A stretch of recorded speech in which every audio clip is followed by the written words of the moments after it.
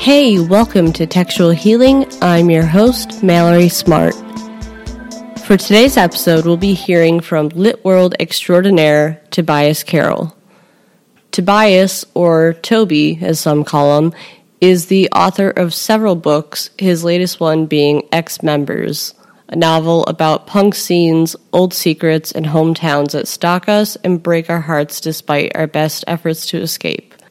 You also might know him as the managing editor of Volume 1 Brooklyn, a site that features short and long content that bridges the gap between various forms of culture and art.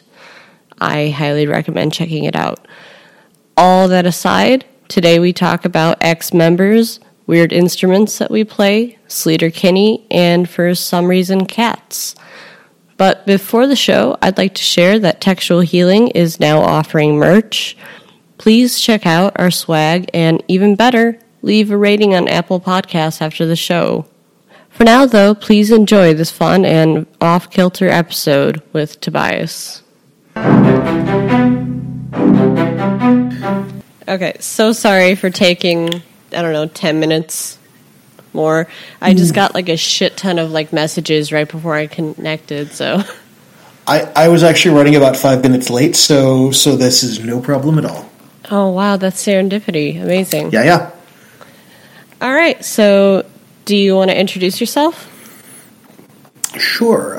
My name is Tobias Carroll. I am the author of 4 books, most recently Ex-Members, released June 15th on Astrophil Press. I live in Brooklyn, New York. I'm the managing editor of Volume 1 Brooklyn, and I write a monthly column about translated literature for Words Without Borders. That is really cool. Can you tell us what Ex-Members is about? Sure. Ex-Members is a novel set in a small town in northwestern New Jersey, and it follows several generations of characters over the course of several decades, but largely focuses on 3 people who come of age there in the 90s in a sort of burgeoning punk and hardcore scene, and the vastly different paths their lives take as they grow older.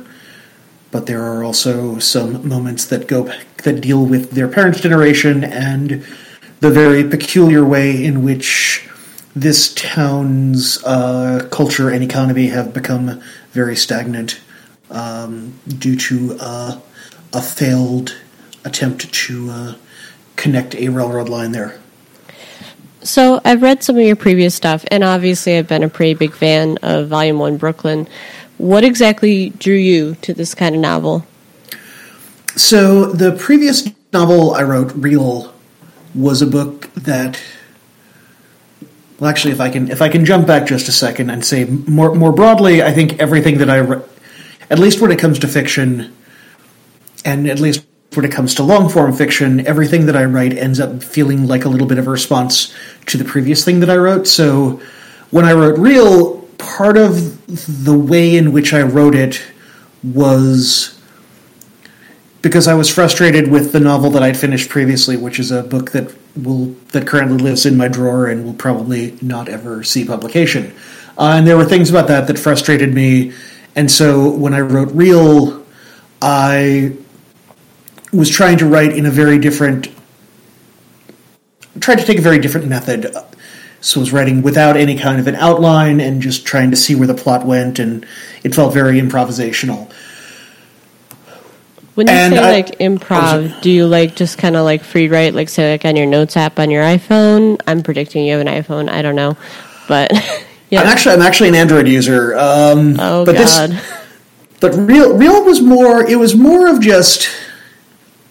I'd written an interview, I think it ran in The Believer, with Javier Marias, where he said that his method of writing is generally just, at least for his first draft, is very intuitive, and it's just seeing where the book takes him, and then that kind of gives him the groundwork. And it's kind of like if he decides, one character is married, then that's something that he feels is kind of etched in stone. And I was kind of like, I'm going to try doing that for Real, and just kind of. I had sort of the basic beginning of that, but I also was really a little bit, not scared, but I was a little averse to trying to have too much of a better sense of where this was going to go structurally. But one of the side effects of that was that Real is a very compressed book. I mean, the bulk of the action takes place over the course of a few months, and while I was very happy with how that worked out, I also had been thinking back to a couple of the short stories that are in my collection. Transitory feature characters over the course of many years or even decades. And a lot of the fiction that I like, there are a lot of novels that I like that also trace characters over the course of decades and there are things that you can do with that you can't necessarily do with a more sort of hyper-focused approach. So I knew I wanted to deal a little bit more with, what is it like to follow a character from, their childhood through their 30s, or, follow a character from, their 30s into their 50s or 60s. And so X-Members grew out of that a little bit, and it grew out of wanting to try something with a little bit less of a linear structure. I would say Ali Smith's fiction was a big influence on this. That was something I was reading. A friend introduced me to Smith's work at around the time that I was working on a lot of the components of this, and that kind of also led me to wanting to try to do something that was a little bit more fragmented and a little bit more collage-like, and less, this is going to follow, this character or these characters, linearly across a certain amount of years. And also, I just love the way the book is formatted. It's formatted into so many different parts, and then you sometimes break into like interviews and then discussions of the albums, and I really find that fascinating. How did you get that idea? Or was that just one of the fun things that popped in? I don't necessarily know that it popped in. I mean, I feel like I have a lot of notebooks that were used to generate this book. I think some of it was wanting to try to deal a little bit with different methods of storytelling, and some of it, I mean, parts of this book were written in certain ways because I wanted to kind of test myself. I mean, for instance, there's a long section in X-Members that's done as an oral history of a fictional hardcore band called the Alphanumeric Murders, who loom pretty large in the narrative. And part of that was just, like, especially, this book has been many years in the works, so especially at the time that I was first thinking about it, it was sort of during the heyday of the oral, where there a lot of music writing features were done as oral histories. And I began to wonder, like, what would it be like if I wrote a short story or a part of a novel as, an oral history of a fictional band. And so it was trying to do something that satisfied the sort of condensed history of the band, but also there are aspects of that also tie into larger aspects of the book. I think also the second part of Roberto Bolaño's The Savage Detectives was also something of an influence there. Shout out to that book, love it. Yeah, and it's also kind of it's not funny, but when I first began, it does have some like fun moments, though. Oh yeah, it's a book that section. I'd also, before I started writing this, I was kind of like, I don't think anybody else has done this. And in the time since then, I have now encountered two other novels that have also made use, at least in part, of an oral history structure. But that also doesn't surprise me because the writers are also people who have kind of one foot in the fiction world and one foot in the music writing world. And so yeah, that was kind of like, oh yeah, no, that makes sense. That like this would be something that like if you're wired in a certain way, you're going to be like, I wonder if I could do that. And I've read the other two books, and it's a very different use of the device. So I was also like, oh, thank God, like this is not. I am not just like the Johnny Come Lately on this. Do you want to let us know what those books are, or are you trying to like stamp out the competition? No, not at all. I'm on my laptop right now, so I want to make sure I get the titles right. And if you can hear me typing, that's That's me doing this. I could hear you. You're like a thunderous typer. Oh God. I can only imagine like this book took a beating. Wow. Man, yeah, it's funny because I have a very bizarre typing style, and I remember like when I was in middle school, sort of elementary and middle school, we would kind of have like the various, learn to type, and I would kind of get this like, you're kind of a 2-finger typist, but you're really fast with that. And it's like, yeah, we need to get you a typewriter. Like one of those like Underwood ones that you can only do with 2 fingers. Oh man. Yeah, it's hang on, I want to wait.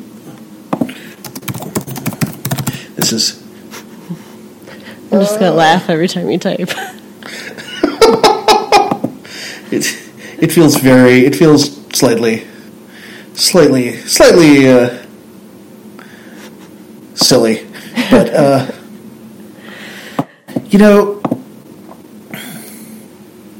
hang on.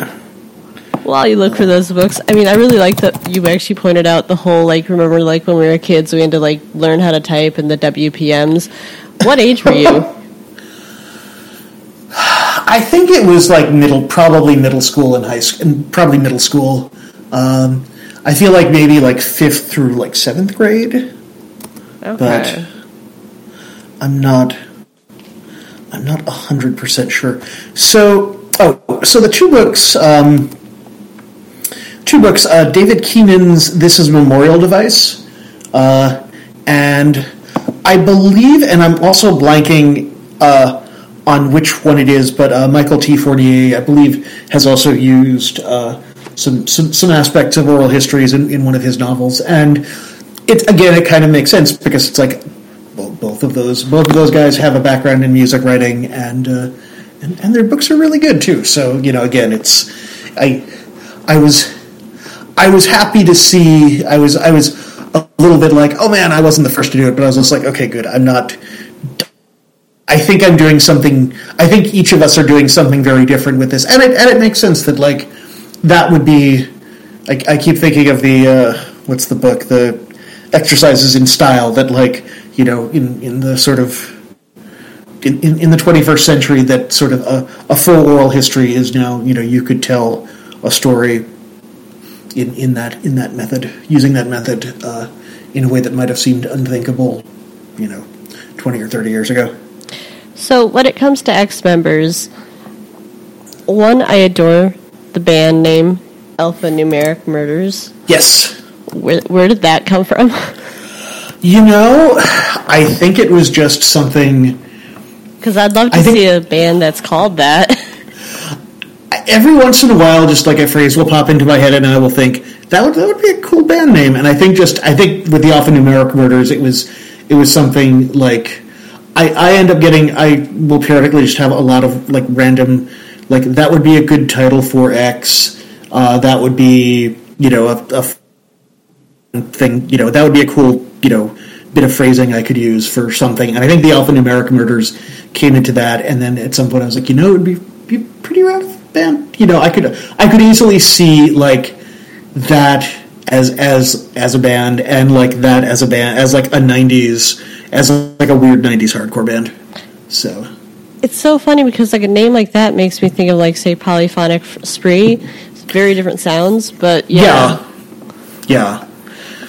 So you're really into hardcore bands? I grew up going to a lot of hardcore shows. Wasn't the first live music I saw was not a hardcore show. It was a Duran Duran with Terence Trent D'Arby opening, but a good number of the shows that I started going to when I was in high school and on beyond that have we're definitely hardcore shows, and it's where met a lot of people who are still friends of mine, and it's where I felt a really sort of gut level emotional connection to the music, and so that was all very very resonant for me. I could vibe that you kind of like maybe were, I don't know, I'm trying to figure out the best way to say it. Sorry, my mind blanked. I feel like you definitely were more of a witness to more of like the do-it-yourself style music, because I think you definitely captured the behind the scenes so well. Yeah. It's interesting to me because it's not necessarily a lot of what I liked about it, but I can definitely remember the informality of a lot of it, where like I remember this was probably in like the mid to late 90s. There was a Canadian band called Two Line Filler that was sort of on doing this tour of North America, and there was this stretch of a week where they just ended up on random shows on bills in New Jersey, because they had kind of showed up in New Jersey and they were like, hey, by the way, we're on tour from Western Canada, and if you can, put us on a bill, that would be great. And just, there was like this one week in the summer where I went to like 3 shows in a row, and this band was on all 3. And that was always kind of neat to me. And I also understand, I also had friends in bands who would have shows that just like completely fell through, or venues that fell through, or whatever else. And I realized that there, was probably a need for a bit more professionalization at a certain point. And that's, I think that's probably better for most people involved. But there is still something, there is something kind of magical about the spontaneity of just like, oh yeah, this thing is just going to happen. And it would. Did you ever want to get more involved in the music scene? I mean, I ran a zine for many years, and a friend and I ran a label for a couple of years. I am not a good musician. I did buy a bass once, and I was like, maybe I'll learn to play the bass, and I did not learn to play the bass. Don't you love those spontaneous purchases? I have like a theremin and a kalimba. I have no idea what the hell I'm ever going to do with that shit. Yeah, I also I have had the bass for a while, and I had a fiddle for a while because my roommate at the time, I was like just on eBay. It was like I'm trying to imagine what band you're going to make with a fiddle. Well, I think I was listening to a lot of like, not early, but like when the Mekons first got into like kind of starting listening to country records, and I was just like, oh yeah, that would be rad. And then I was like, and then I got this like, I bought like this incredibly cheap fiddle on eBay, and then at some point I was like, I cannot practice this in my apartment, like my neighbors will all murder me, because if they were listening to like 30 minutes of just out of tune violin scratching on a regular basis, it's like, yeah, no, I do not want that. I would not want to hear that, and I cannot imagine anyone else in the building would either. And so I just kind of sat around, and then eventually a friend of mine who teaches at a high school in Brooklyn was like, if you have instruments you're not using, I do like an after school program where like, kids in the high school play music. And I was like, I might have some stuff for you there. Hey, I live in an apartment building too, and there's someone on this floor who has a drum set. So if I could deal with that, then they could deal with your fiddle. Oh man. Just jamming away. What's worse is I have tattoos, so everybody assumes it's me. Oh no. I know. Oh, no. Even like the cleaning lady, she's like, so you doing practice again today? And I'm just like, I'm the writer on the floor. I'm quiet. I swear to God, it's not me. I do. It's funny, the bar that I spend a lot of time at, because I watch a lot of soccer there, and I'm on a pub quiz team there. They have practice spaces below, and so it's sometimes you'll get that, like, you'll hear that sound of music just like rising up from below, and I have to say that in that context, I'm just like, oh, it feels kind of like home. So, what kind of setup do you live in now? Like apartment or house? Can you do a garage band? Oh man, that would be great. No, I'm in an apartment. Although I'm actually right now I'm actually at my parents' place in Jersey because I came out here for Mother's Day and I stuck around to get some work done, and also they have beagles, so I'm getting some quality time with some very sleepy beagles. Oh, I would totally get in on that with you. I wouldn't even go for Mother's Day. That would just be like the guys to go see the beagles. It's pretty sweet. I gotta say, they're pretty adorable. My sister used to have beagles, and for those years, she was my favorite sister. Once those beagles went, though, I was like, I don't know you anymore. Oh, man. Yeah, there have been kind of many generations of beagles over the years. The two that my folks have now are both particularly friendly and also very, very personable. And I got a face lick the other day, which was pretty great. See, that's adorable. Do they do the howling? They don't really howl. There have been other generations of beagles that were a little bit more howlers. They definitely bark, and the younger of the two will just sometimes spontaneously just start barking at you. They both bark if there's a FedEx truck going past or something, or another dog walking around the neighborhood. But one of them will also just if he really, really wants attention, he'll just stand there and start barking, and it's just absurdly cute. It's so rude that it discriminates against FedEx. Does it prefer Amazon? It's pretty much all of the delivery drivers, but it's some of them. I spent a lot of time out here during the pandemic, during the sort of heyday of the pandemic, and the heyday of the pandemic is a strange word. We've all been using it these days. So sometimes drivers will just leave something by the garage, but some of usually the Amazon drivers will drop stuff off by the front door, which actually has led to one particularly hilarious thing where I've gotten a few emails from my mom, because when the Amazon delivery guy comes, he will usually take a photo and be like, here's where I left the package. And there are times where you can see a dog, on the other side of the door, just in full on barking position, and it is hilarious. See, now if you really want to fuck with the drivers, get an electric fence, but have it go all the way to the front yard and let the dog out. Oh, they'll have no idea. Aw. Sorry, I'm a chaos person. That's why I'm not allowed to have a dog yet. Aw. Yeah, I don't think I can have a dog in my apartment. I've sort of tried to I've talked to my landlord a little bit about it. But, I also understand why, he does not want to have, a pet in the building.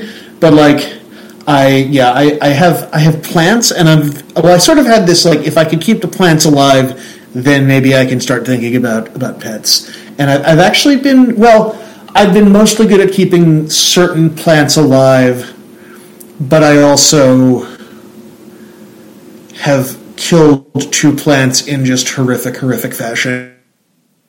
And I still feel terrible, even though it's been several years. Don't you like that plants have become the new pets and pets have become the new children? Yes. And children are just for the rich. I've graduated to children. I have a cat. Very nice. Yes, she's alive, I think. I haven't checked on her today.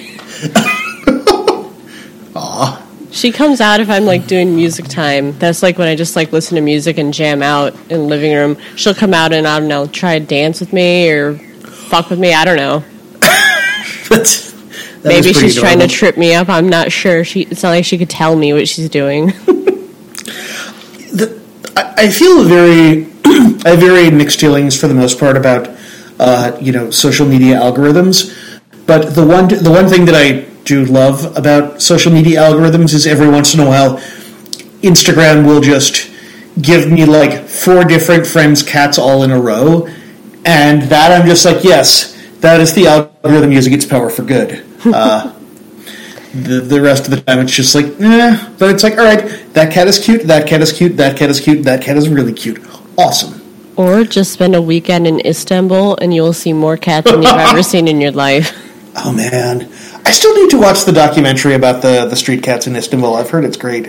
It's good, but it's nothing compared to, like, what it is in real life. I watched the documentary, and then I went, and I was, like, actually overwhelmed. And I was like, holy shit, they're everywhere.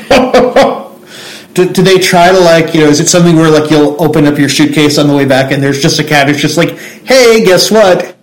That's basically, I remember I actually got breakfast once, and then suddenly, like, I went to the bathroom, I came back, and there was a cat on my chair. And I had no idea what to do with this shit. So I just took another chair, because the owner, like, it's totally an understood thing in Turkey. The cats come first.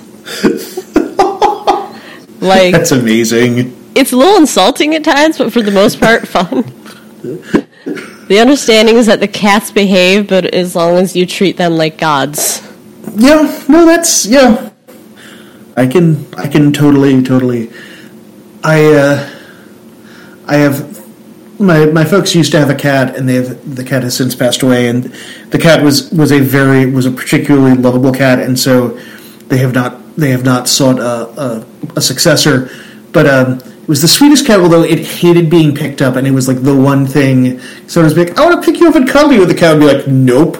If you do not, I am going to urinate on you. If you do not put me down right now.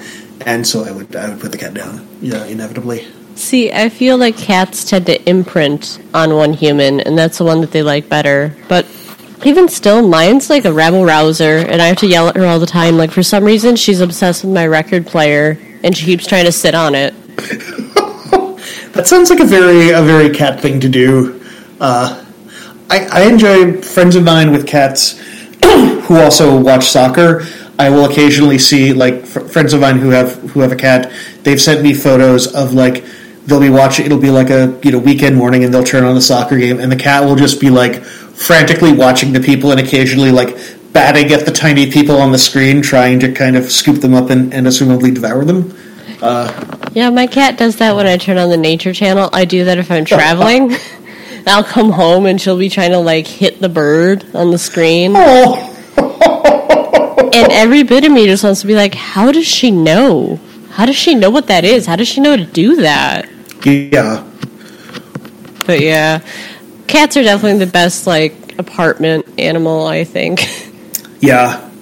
It was funny. A couple of years ago, friends of mine, well, at the time they're settling down to one cat now, but they had two cats, and they had just had their first child, and it was funny because when I went over there, their cats were immediately just like, oh, hey, there's Toby. He's not a parent. He will still rub our bellies. And they just, like, both just, like, not attacked me, but I was just, like, had two cats both standing next to me, just, like, purring the loudest I had ever hear either cat purring, and just like, hi, we're cats, you should pet us right now, pet us right now, please, pet us right now, thank you, forever, thanks, okay, good. Ooh, if that was a hard thing, then don't go to Istanbul. I take that back. No, I mean, I was pretty into it. I was just like, all right, and I definitely feel like both with cats and dogs, like the rubbing the belly is just like, oh yeah, I feel my stress is just ebbing away, and so I think if I went to Istanbul, I might just be like, I think I'm just going to move here and just hang out and be blissed out and pet cats all the time. They legit just, like, are everywhere. I was checking out the ruins in Greece, and, like, go up to, like, the Parthenon and everything. They're just cats just chilling there. Amazing. I know. Like, I was actually doing, like, recordings of my most, like, recent book that I made, and, like, they're cats. I had to, like, stop and be like, shit, cat, go away. I don't know you. I'm trying to do a recording, man. Years ago, friends of mine were trying to not even trying to convince me to get a cat, but it was literally, we walked up to like a fenced off space in Brooklyn where there was a feral cat colony, and like one of my friends was like, if one of these cats, comes up to you and likes you, we're going to make you take it home. And I was just like, I don't know how I feel about this, but these cats are pretty cute, and all of the cats were just like, had no interest in me whatsoever. They were like, nah. And I was just like, well, guess it's not meant to be. For some reason, they're, like, attracted to me. I've gone to concerts and shit, like, music festivals, and, like, I've suddenly found cats next to me. Like, where did you even come from? It's amazing. I'll be, like, walking out, just seeing Sleater Kinney, being like, that was a hell of a show, then feels like brush up against my leg. And the cat's like, I wish they played more from the Woods. I know. Like, why do they always have to play Modern Girl? What's with this new album, Human? Not a fan. Can you believe they lost their drummer? I don't blame her.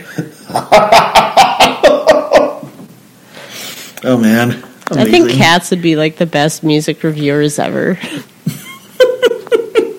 Absolutely. Like, they would not hold back. They'd be bitchy as hell.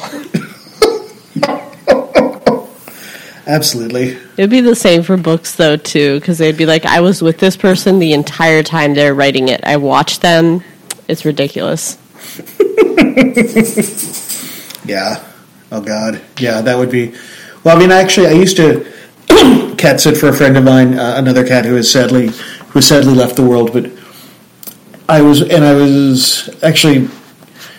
friend I was staying with when I was writing parts of Real, who was living in Oregon at the time, and she had warned me, don't leave your laptop open around the cat. And I mostly listened, but there was one day I didn't, and when I went back, I got back, and there was just cat right on top of, like, seated perfectly on the keyboard, just like, oh, hi, were you using this? No, you should not be writing, you should be petting me. Oh, and I was just like, well... do it even if you are writing, they'll just go right over you. Yeah, but this was especially just like, it was just like, oh, no, sorry, you're done writing for the day. Cat, yeah, don't. They're little douchebags. They're so cute. I was going to say, like, I say it to my cat, then I'll cuddle her. I'll be like, oh, you little douchebag, I love you. And, like, it's so bad. Everyone will know I love my cat because I post pictures of her all the time. But I'll be like, what up, shithead, get over here. And she responds to it. Yeah. So, yeah. I obviously say that enough where she's like, oh, that's one of my names. The main one is Starbuck, but the other one is Kitty Cat, Buck, Badass. Aww. We say it with love. Absolutely. I mean, you know, she would say just as equally insulting things. That's just the household we're in. I'm just so excited, though, by the way, that you actually are into Sleater Kinney enough to actually know Into the Woods. Yeah. Oh, yeah. I had a hilarious... I haven't seen them... I saw them on their... I don't think I ever saw them when they were first around pre-hiatus. And I saw them on their first post-hiatus tour. But I haven't seen them since... and I should probably remedy that. But... Honestly, okay, so it's really weird when I saw them. I've seen them a few times. I've actually seen Carrie Brownstein a few times because I also saw her when she was doing her own thing, Wild nice. Flag. She was doing like a free show at Wicker Park Fest. That's the hipster area of Chicago, the equivalent to Brooklyn. Yeah, I've been around Wicker Park a little bit. Yeah, so like I saw, was it No Cities to Love? I saw them do that one. Yeah. I'm not a fan. They were at Riot Fest. That's the time when the cat rubbed up against my leg. Amazing. Like, yeah. I mark my concerts based off of cat interactions. But then the next show they did, The Center Won't Hold, and that's when the drummer left. And you could tell that they just stylistically had no idea what to do. Yeah, there was something... It's like, I understand that the two of them were, you know, the two founders of the band, but there was one interview where it seemed like they were sort of minimizing the contributions of Janet Weiss to the group, and I was like, I don't know, like, I think this is something where the three of you were a fantastic trio, and it's like, and I get that dynamics in bands change and everything else. But it was still just a little, like, surprising just because I felt like that trio was just going to keep doing stuff, you know. Especially given that, like, she was if memory serves, she was also in Wild Flag. So it's like there was also that. I will say I'm a little bit bummed that I never got to see Wild Flag, although I did once hear them play because friends of mine were having an engagement party at a bar in Brooklyn, and it was next door to a venue where Wild Flag was playing, so you could hear them sound check, and I was like, man, this is really good. And it's like, I like Sleater-Kinney, and I like all of Mary Timony's stuff. I saw XX a couple of years ago, and they were really good, and I was like, yes, I would have liked to have seen this, See, I would have been that asshole friend who'd be, like, dipping in and out. I did that at my brother's wedding, so... Like, he was getting married, the Cubs were going to the World Series. I was like, I'm just going to go to the bar really quickly because I know you're a White Sox fan. Don't mind me, you won't miss me at all. If you're saying Carrie Brownstein was across the way, I'd go there. I'd be like, I'm sorry, I love you, I love her more.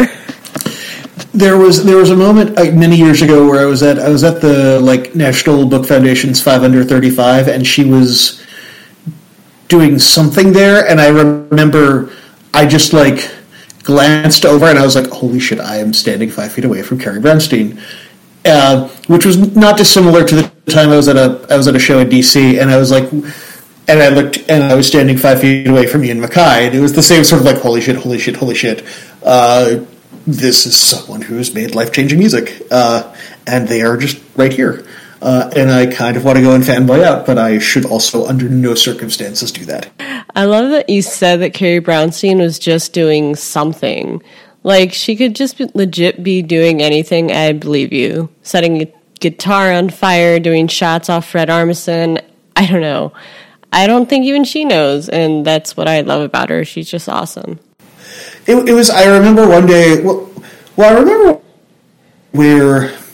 I was watching something and I was like, oh, Carrie Brownstein is doing an Amex commercial, and I was like, that's a little strange. But then it got stranger because I was like, oh, there are countless people who are just like, oh yeah, she's one of the people who does Portlandia, and have no, could theoretically have no knowledge whatsoever, and just be like, wait, she also makes music, and then it's like, and then that made me feel really, really weird, and not necessarily in a bad way, but just like, oh, right, there is this, I've always thought of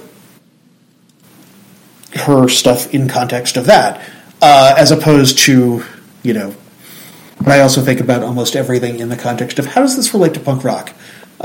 If you want to go to the sort of theoretical level, at that last concert, even Carrie Brownstein made a comment that she had no idea that there were so many young fans.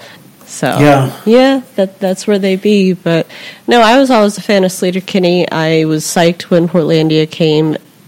Luckily, that's what brought Sleater-Kinney back. I predict that's what it did. Yeah. Well, it's interesting, too, because I thought it was kind of interesting that, I feel like Sleater-Kinney and Godspeed You Black Emperor and Fugazi all kind of went, quote-unquote, on hiatus at a roughly the same time, and I thought it was also interesting that Sleater-Kinney and Godspeed You Black Emperor both came back, and I feel like the members of Fugazi have always said we're not broken up, we could always do another album, and I'm also happy that they have not gotten back together and made a really bad album. Oh God, that'd be terrible. Yeah. I would say all three of those bands, they all kind of broke up right when corporate rock was getting really big. Yeah. So probably didn't want to be in that scene. It's such a weird. It's a very weird it's a very weird moment, and it kind of still is. But yeah. At least now, I think music is a little bit more democratized. I can't figure out the word. Democratized? There we go. Yeah. Because of Spotify. I know Spotify has made a lot of missteps, but it's made things easier. Yeah. It's to kind of loop things back into the book.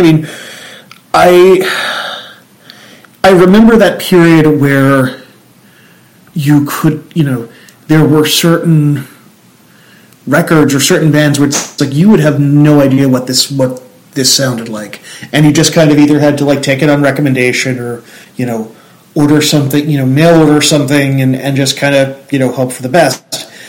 And it is very, very rare. I can't think of the last time. There have still been a few times where I have bought something, without hearing a second of it, just out of curiosity, but that has been a conscious decision as opposed to like out of necessity, where it's like, well, so-and-so told me this record was fantastic and I'm just gonna order it. It's like, I know, either through Spotify or if someone's on Bandcamp or just someone's uploaded something to YouTube, it's like, I could find out what this sounds like and and listen to it and go that route. And I think overall, you're saying the guy who wrote X Members never just like rolls the dice when he goes to a record store? Oh, I roll the dice all the time, but like I said, it's a conscious thing. It's not like I have no other choice. Like, I roll the dice all the time, and I enjoy doing that. But although it's also, I could do a sidebar here on one thing that I find a little. I think I maybe do it a little less, but that's, well, I do it a little bit less because I still buy a lot of, I still enjoy the compact disc format as well as the long playing record format. Mm-hmm. But given that almost all record stores near me are pretty much like new and used vinyl, it is a lot easier for me to say, I'm going to roll the dice on a $15 CD, or like if I'm on Bandcamp, like an $8 digital album, than it would be of like, this is a $32, 180 gram vinyl. And it's like, that's feeling a little bit more like a risk. Like, and if this was a Vegas style gamble. Yeah.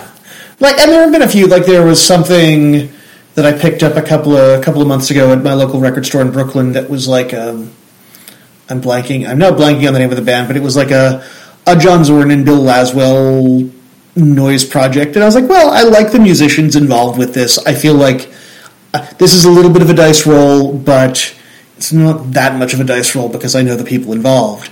But yeah, there are times where I, the sort of embrace of vinyl for so many stores is, it's like I was in the UK recently, and like it was nice. Like I went to the record label Honest John's has like a little record store, and I went there, and it was like, all right, cool. There's like a bunch of like random like dub collections here on CD, and it's like I feel very comfortable rolling the dice on this because this is like £10, and because it's on CD, I also know that I will get a digital version with it. Whereas, I don't know. But that's also just how my brain works. I mean, one of the reasons I haven't gotten super, super into Spotify is I think I'd like to have some kind of restrictions on, not restrictions on what I listen to, but I think the idea of like, hey, you want to listen to anything that's been recorded in the last 50 years, it's like, that I think I would just like be paralyzed with indecision. So I think like having a finite amount of things that are like, this is my collection, makes things a lot easier for me. Would it make your like brain go on overload or something? It absolutely would. So the cover for X Members is a cassette tape. Do you ever listen to those anywhere? I have a cassette player, and there have been a couple of things that I've I've bought on cassette. So yeah, I do every once in a while. I think most recently, I actually bought something. I will say, although the last thing that I bought on cassette was actually something that was only available on cassette. Like there was no, LP or CD or digital option. It was literally like, do you want this? Your option is cassette and nothing else. And I was like, all right, then I guess I'm going to get it on cassette. So, how do you feel about the new cassette I don't know, revolution, I would call it. Because anytime you go to, like, Urban Outfitters, I go there sometimes because, I have nieces and shit. They want to be cool. But, like, there are cassettes everywhere now where there used to be the records and everything. I don't know, like,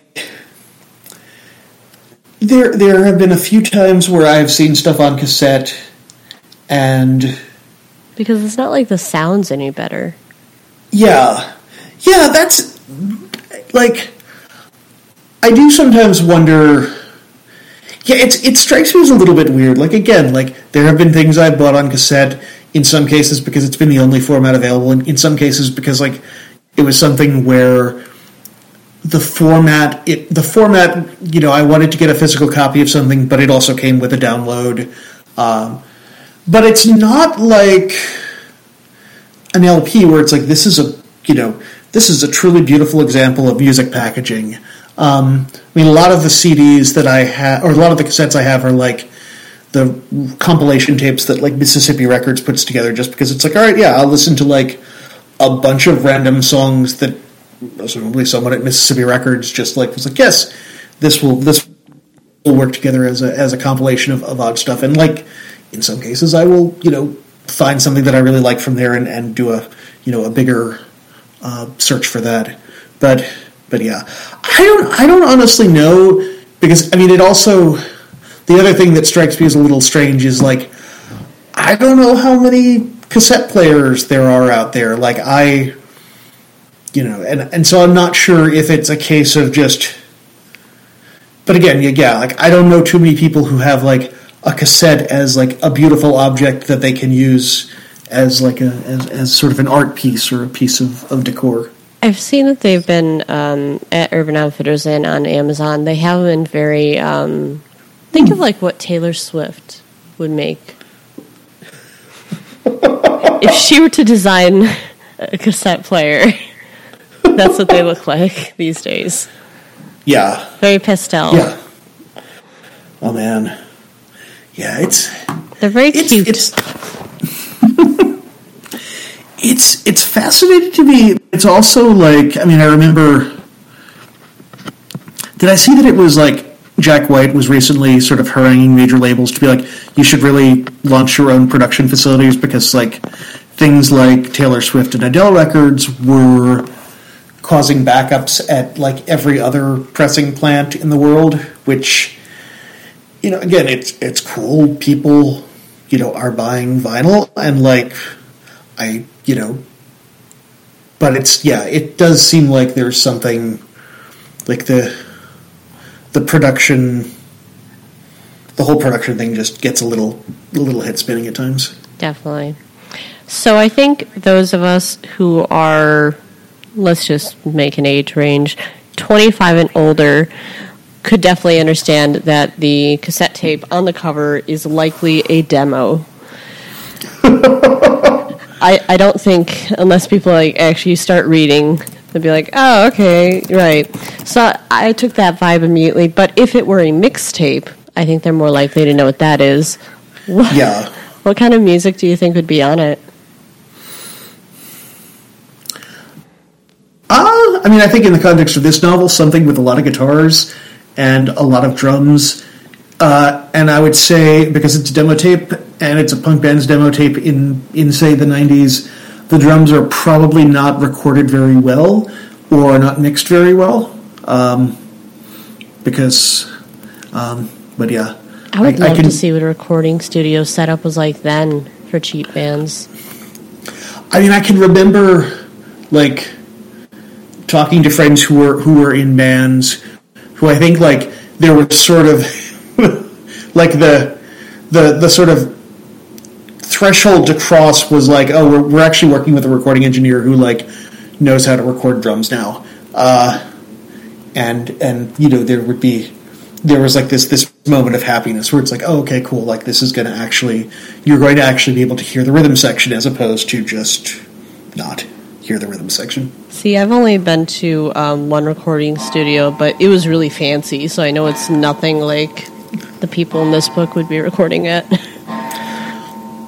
It's funny, I had friend of mine's old studio, like his old studio, which then I later saw it in a different context. But at the time, it was in a home in suburban New Jersey, and it was very nice. And it was like recorded some records that were in our favorites of mine. But I developed this massive phobia that I had for about 5 years, where whenever I was over there and I would see all of this like gleaming recording equipment and his mixing console and everything, I would be terrified that I was going to get a nosebleed and just start like gushing blood all over everything. And have you seen a therapist over this? I've seen a therapist, but this haven't gotten to that issue yet.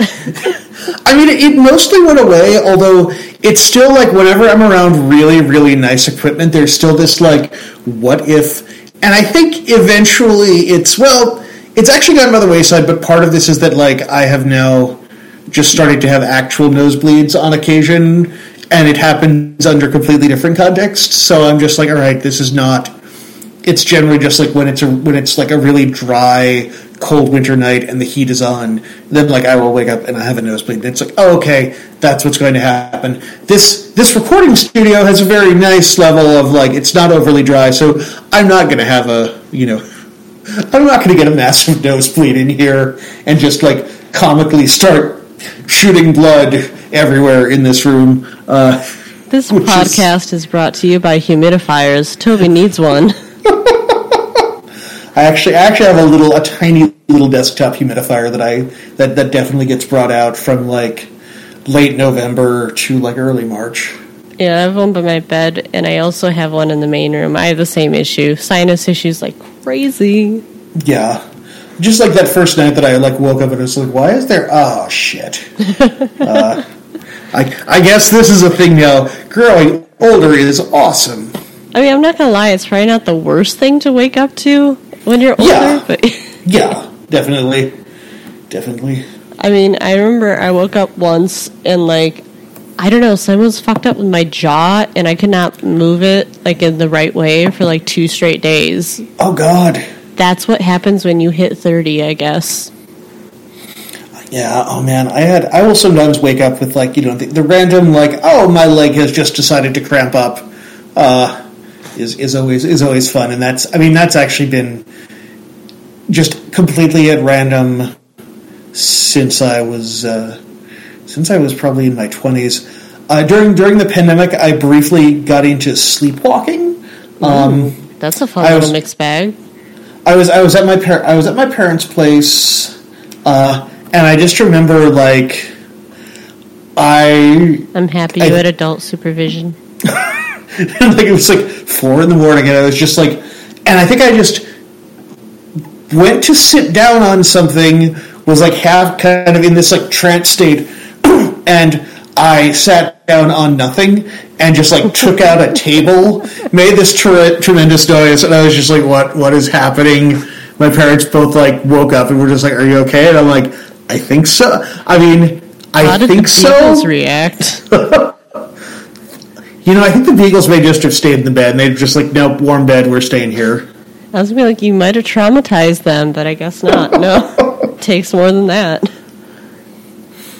Something I've learned about spending a lot of time with Beagles is Beagles love to sleep.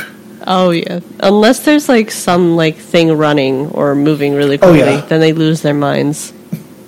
But like, if I look directly to my right now, they're both asleep on the couch. One is asleep on the seat of the couch, and one has climbed up on top of the cushion and is just submerged in it, and they are both just completely. See, I'm like 90% sure my cat's in her closet. I say her closet because it's basically hers. Yeah. All of our stuff is in there, but she just sleeps on it. So her closet. Aw. Our closet when we need our clothes, and then we have to do all the stuff, get all the cat hair off of it. Oh no. It doesn't help that all cat people tend to also be the people who wear black. Yeah. I have a black hoodie, and I was walking around, and I was like, what's all this? And I was like, oh yeah, this is Beagle hair. Yep, that's something that I have to Is there an animal instinct where they're like, that is exactly what the human doesn't want to let me use? I'm going to do it. I think so. I love it. So.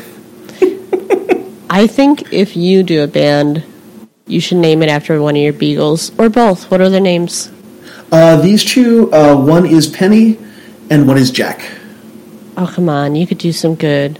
Penny Jack. I could. Yeah. Yeah, I really could, couldn't I? You could totally do a really great demo. Would you go and get a fiddle again? I don't know. Maybe, actually. Penny Jack would be a good, like, you know, noisy punk band with a fiddle, so... Yeah, I was going to say, can you fit a fiddle into a punk band? I think it'd be fascinating. I think so, yeah. Like, actually, there's a band... It's funny, I was in England doing some traveling recently, and I came very close to extending my... I didn't come close to extending my stay, but there was, like... One of my favorite records that I picked up in the last couple of years is an album by a band called Slum of Legs, mm-hmm. and they were playing, I think, like their first show since the pandemic started, somewhere in the middle of England, and I was like, if it was a little easier to get to this place, like I would think, you know, I would have thought very seriously, and like there is violin all over that record. Oh, I love that. You're going to send me links. I will absolutely send you a link. Yeah. I'm just saying, though, like, Penny Jack would be a great band name there. Definitely. Like, all the British people would be like, you going to see Penny Jack tonight? Fuck yeah. Yeah, that was a horrible British accent. I'm not allowed to go there now. British people might have heard that and be like, what? What was she trying to do? I, for a while, would do a very bad Scottish accent, and I would get really worried. I went to Edinburgh a few years ago, and I was getting really worried that just, like, being around Scottish people, I would slip into my terrible fake Scottish accent, and then, like, I just one of them, and like, a Scottish person would turn to me like, what the fuck are you doing? And I'd be like, sorry. I don't know what I'm doing. Like, you're doing it again! See, I love it. I have one friend who studied abroad in Scotland, and if you ever ask them their experiences, bam, that accent just comes right out. Amazing. See, I'm happy I never had that situation, but I mean, I did recently just watch Mayor of Easttown, and suddenly I am really pronouncing things in a Pennsylvanian way. I'm not saying water as much as I'm saying water. See, the funny thing is, I also say water funny. I have a lot of friends from northeastern Ohio who historically will give me shit about the way I pronounce the word water. You are very close to the Pennsylvanian. Yeah, it's the sort of are you a Kroll Show watcher? Mm-mm. There's one of the recurring bits on that is a show within the show called Pennsylvania, and it's like the various cast members doing terrible faux Pennsylvania accents, and it's just like, but that's also not too far from like my weird. I don't know. I don't think of myself as having an accent, and I don't think of Central Jersey as having an accent. I don't know if you follow that there is occasionally some debate over whether Central Jersey exists or not, or whether there's just Jersey. I am very much in the Central Jersey absolutely exists, and it is like one of the handful of hills I will. It is like probably the least serious hill I will die on. But like I feel like there's definitely a North Jersey accent, because when I talk to friends of mine from North Jersey, or like I have a lot of cousins in North Jersey, when I hear them talk, I'm just like, yes, you are from the northern part of the state, and I am not. But yeah, like I don't feel like I have that accent, but you have the Central Jersey accent. I have the Central Jersey accent. This actually, and I could actually go on a weird tangent about the movie The Wrestler, but I love that one. Well, so I too like it, but there was something about that threw me off slightly, which is to say, I think Evan Rachel Wood is doing a further Northern Jersey accent in that than her character should be from. But I also realize this is an absolutely bizarre thing to be fixated on because, like, we do not know where her character grew up. But I'm like, I don't think your character's supposed to be from Bergen County. I think your character's supposed to be from Middlesex County. And if you're from Middlesex County, I don't think you would talk like that. But it's also like that is super specific, and like I should not care that much about what a supporting character in The Wrestler talks. You seem like you'd be the most amusing person to watch a movie with. Well, it's like, I don't pay attention to the fine details. I think it's honestly like in much the same way that, like, you know, if there are certain things where, like, if you watch a movie that was set in New York but not necessarily shot in New York, you will notice a lot of, like, weird inconsistencies, which was also happens with TV shows set in New York. But I also feel the same way about stuff set in New Jersey. Like, I also can go on a weird tirade about Harold and Kumar Go to White Castle because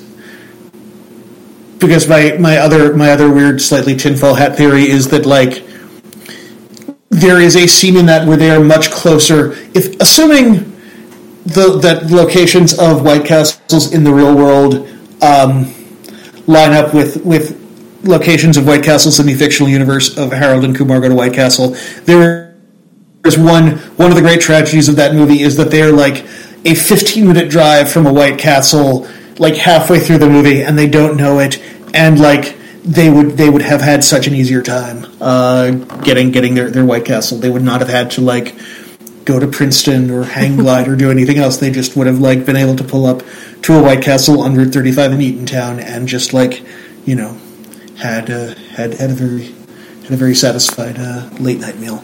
I've only seen that movie once, and it was under the influence of Four Locos. I know, those days. But I mean, from what I recall, Neil Patrick Harris pops up and shit. Oh, yeah. I don't think they're going for close to reality at all. And I believe Christopher Maloney pops up under a lot of makeup as well. Yeah, it's definitely not, like, I don't think it's necessarily, but like there's a scene where they go to a hospital where, like, Kumar's, I believe, father works, and I believe Ryan Reynolds' character works, and, like, I think that's, like, super close to where I grew up. I think that's, like, the one on Route 33 in near Neptune, and if they're there, they're just like, they're so close. You're so close, you guys. But yeah, I have spent way too much time thinking about the geography of Harold and Kumar Go to White Castle, but I also, like, kind of, I am also secretly proud of the fact that I have spent way too much time thinking about the geography of White Castle. Well, I want to watch it now that I'm not going to be drinking Four Locos, so I'll actually remember it this time. I many years ago, a friend ran a reading series, and the reading series was done in it was called Pythos, because the winner of the readers would take home a handmade pie from someone who was a very talented baker, and essentially all of the people who were competing, each of the writers had to come up with some kind of a, like, challenge to the other writers, and it could be like, write about this, or it could be like, write your piece under these conditions. So, like, and when I competed in it, I had to shotgun and write the first draft, and I could edit it from there, but I, like, couldn't go too far from what I'd written when under the influence of Four Loko. And something that I learned is that when I write after having drunk a Four Loko very quickly, I overshare a lot, which is one of the reasons that, like, the article or the essay that I wrote has never ever been published anywhere else, because it's just like, oh yeah, no, that's way, way, way too many, like, random stories of family Christmases. Oh Oh, we all have pieces like that. Somewhere at the bottom of a drawer. Yeah. Yeah, this was a strange one. Do people still drink those? Well, this was still like the original formula that I think was like, I mean, I've seen that they're back, but I know that there is some sort of change that was made to the recipe, but I don't know, because I was like, having drunk one of these, I was like, I do not, I mean, it was like, there was a period of time in New York where if you went to like a post-punk, if you went to see like post-punk bands or indie bands, odds were pretty good the bar would be doing a promotion with Sparks, where like there would be a Sparks open bar for like an hour or two. But I was also got to the point where I was like, I would rather pay for a drink than have a free Sparks, because I do not enjoy Sparks. This is all stuff that takes, if I can briefly return us to the mid-90s, this was during, I flash back to the time when Jolt Cola was ubiquitous. Mm-hmm. And a friend and I, many years ago, when we were in high school, we went to go take the SATs, and we were both pretty tired, and we both drank some Jolt Cola. I had a moderately sized bottle, and he had like a liter bottle, and he was just like, yeah, he's like, I didn't stop shaking until like 4 p.m. Jolted him awake. I'm a little bit bummed that like Jolt seems to have gone by the wayside, but I'm also kind of like, yeah, that stuff was probably not very healthy. Most of the stuff that went away for good reason. It was either selling horribly or it was really fucking up your body. Yeah. But some of the stuff that fucked up your body, it felt good, didn't it? I definitely miss. I mean, it's like I can still drink Red Bull. I can still drink a 5 hour. I've drunk 5 hour bottles of 5 hour energy, and while I don't, necessarily recommend it, like it was the one time I drank it was somewhat necessary to do what I needed to do. But yeah, last time I was in Brooklyn was when I had a 5 hour energy shot. I was trembling by the time I got there. Yeah. Oh God, yeah. Like years ago, it was Jason Diamond and I and some friends were driving from New York to Chicago, and we did it. We left like after work on, I think, like a Wednesday or Thursday, and just drove through the night. And both of us, he drank 1 5 hour energy. I drank 2. And then I just, like, when I got to Chicago, I just, like, passed out for about, like, 6 hours and slept gloriously. We're going to go to brunch, and I was like, I'm going to sleep on this couch because, like, my body was very much in the, like, what did you do? What have you done, Toby? Like, you have broken me. See, that's what we did, but in reverse. We went Chicago to New York. Full shot, and it was only 2 of us driving. We didn't realize that the other people we packed in the car were horrible drivers. Oh no. Yeah, so it was only 2 of us, and we were just slamming coffee and 5 hour energy shots. Man. And we didn't realize, and this is stupidity right there, that's how you know we were young, that in the middle of March it was going to be a snowstorm. Oh no. Which led to a fair bit of excitement to it. If it was 2020, it would make a lot more sense. Be like, okay, I could see this happening, but not then. Oh, man. God. Gotta love the stupid young mistakes we make. So before I ask you to do a reading, yes. I have one major ask/thank you. Of course. I love that you have a character named Mallory. I never come across it in pop culture. What made you pick that name? I honestly don't remember, other than it just seemed right for that character. I will say Mallory was one of the most enjoyable characters to write. Like she was, I think, the character that surprised me the most in this, because I found that I really enjoyed writing her in a way that I was not necessarily expecting to, and I think she may be I usually think when I finished a novel, like, I have said my piece for these characters. Like, that's very much the case for Real. That's definitely the case for the book that I wrote after X-Members, and I think it's the case for the novel I'm working on now. And it is mostly with X-Members. Like, I feel pretty comfortable being like, these are these characters. I have said my piece. But every once in a while, I'm like, it would be really fun to write Mallory again, and but I don't know what the context of that would be. But like, give her a spin-off. If there is any kind of a spin-off from X-Members, it will be about her in some context. I'm not sure what, but I'm thinking about it. Because almost every time I've seen Mallory in pop culture, we don't exactly get the best characters. So I was pleased. Am I misremembering, or is Archer's mother a Mallory as well? Yes, she is. So, not the greatest. And then also we have in Bird Box, Sandra Bullock is a Mallory. Oh, okay. So I would say that's one of the few wins. I think there's a Mallory in Natural Born Killers as well. Oh yeah, Mickey and Mallory. Yeah.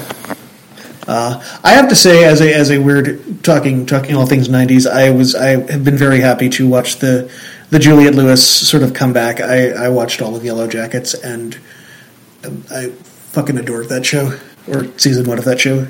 I definitely have to get into that. You're the third person I've interviewed who said that's a great show.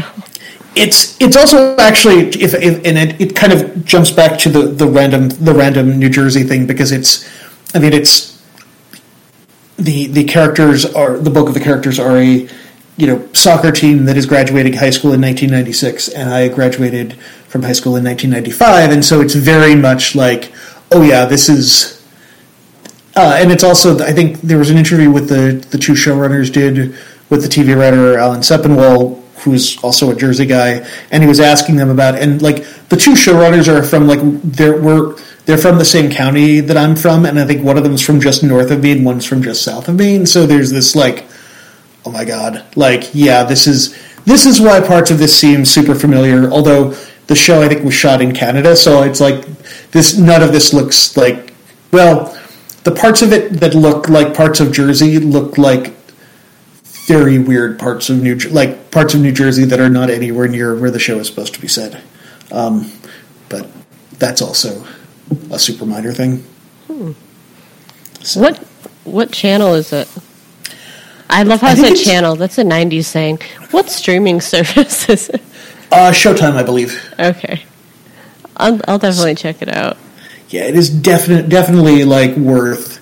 It's one of those things where it just does, I think, does everything very well as far as, yeah, the different elements and the different genres, and the acting is terrific, and those sort of long-running mysteries of the show are done really well, and it also has, for my mind, there is a scene late in this that has, for my mind, like the funniest exchange of dialogue I have seen on television in a very long time. But I will not say what that is, because that would be very spoilery. I definitely know what I'm going to do once I'm done with this podcast. Sweet. All right. So, do you want to read? Yeah. Can I? I think I'm just going to read the opening chapter. That seems like a decent thing to do here. And so here we go. This is how X-Members begins. The tower stood tall near the banks of the Delaware, its simpatico skeleton birthed from the dream of a hotel. The name of the dreamer had been lost to memory, to a failure of public records, to ghosts in the walls with ill intent. It jutted into every westward gaze conducted in the nearby town, forming risible static in views of the setting sun, like the body of some mammoth saint left rotting for penance or remembrance. Glance at it offhand, and it seemed an artifact from some other now. Glance at it offhand, and you might not think of it as the repository of failure and fragmentation, but as something lost and innocuous. But offhand glances rarely came. Even in this half-finished state, the tower was a proper landmark now, and had been so for a while. For a few years, the citizens of New Duchess watched as the building came together, first foundation and then structure, and waited for the skeleton to become anything more. They walked and drove past the construction site. Those who made their way up and down the river could see it from there, like the walls of some medieval city that a fool had stacked atop each other, rather than allowing them a proper sprawl. For a few years, the citizens of New Duchess walked and looked up and waited. The process of building never quite seemed to pause, but nonetheless it seemed to stagnate, a scar that never healed. The citizens of New Duchess asked questions, and eventually investigations were promised, first at the level of the beleaguered municipal government, and then at the level of the beleaguered county government. The promised investigations had been conducted, the citizens heard one day. The headline was below the fold on a thin local paper, and the follow-ups were relegated further back still. The dedicated few who followed the story read about tax shelters and investors still clinging to the dream of something being built on that spot, being completed on that spot. They dreamt of the summoning of a hotel and of all that that might bring. They dreamt of a better future. Instead, they got the outline of a hotel that loomed over them, loomed over their town, loomed over the river. Children born with it looming began calling it the Tower because that name seemed more accurate than those brief moments where their parents called it the hotel. It was no hotel. It was nothing yet. It was frozen potential, and so the Tower became a point of reference for the daughters and sons of New Duchess, New Jersey, from the middle of the 1970s onwards. Meet me near the Tower, the children would say. 15 stories tall, a highway nearby, no railroad to be found. Meet me near the Tower, or in the woods near the Tower, or outside the parking lot beside the Tower that had been finished on time, that had come to something that did serve a purpose. There were, of course, periodic campaigns to raise the Tower. There were periodic attempts to redevelop it, to kickstart that old broken hotel dream into a new shimmering hotel dream, or an office dream, or a residential dream. Hope never quite died down in some quarters of New Duchess. If some company could be lured there, if some contract could be secured, if that skeleton could be brought to life, if that difficult birthing could be unpaused and turned into something bold and illuminating. Whole municipal administrations cursed the Tower, even as they latched themselves to it, seeking greater glory. The Tower, as always, was impassive. When the summonings failed, the Tower still stood. When the children looked up at it bewildered, the Tower still stood. Security guards waited outside of it and looked up and shrugged. The Tower still stood. Police made periodic passages past it, seeking defacement or defilement. The Tower still stood. When those whose jobs had failed because of it cut their hands and ran them down the sides of concrete, the Tower still stood. The children who'd first seen it loom over them conjured their myths about it and grew to adulthood and never quite shook those myths, those legends, the stories of what had gone wrong, of what had stunted the Tower, of what had made it inert. The Tower still stood. In 1995, Hurricane Gloria met New Jersey and the Tower still stood. In 1991, a nor'easter flooded parts of the town and the Tower still stood. And on nights some years later, when thunder crashed and lightning lit up the western sky, a man named Virgil Carey sat on his front porch and let him become half-drenched and looked up at his view of the Tower and wondered if it would be so bad if, on one of these nights, some storm finally brought the whole fucking thing down. And that's that. That's like a mic drop of a first chapter. I was pretty happy with it. No, I loved it. It definitely leads into like a really great mood. So, yeah. Is there anything else you'd like to plug? Social media, websites, Volume 1 Brooklyn. Obviously, people buy this book. Yes. Yeah, thank you for doing this interview. This was a lot of fun. All right, that was Tobias. I hope you enjoyed our very cool discussion about life, the universe, and everything. You can check out Toby's website, tobiascarroll.com. That's 2 R's and 2 L's. Or take a look at his Twitter, at Tobias Carroll, same spelling.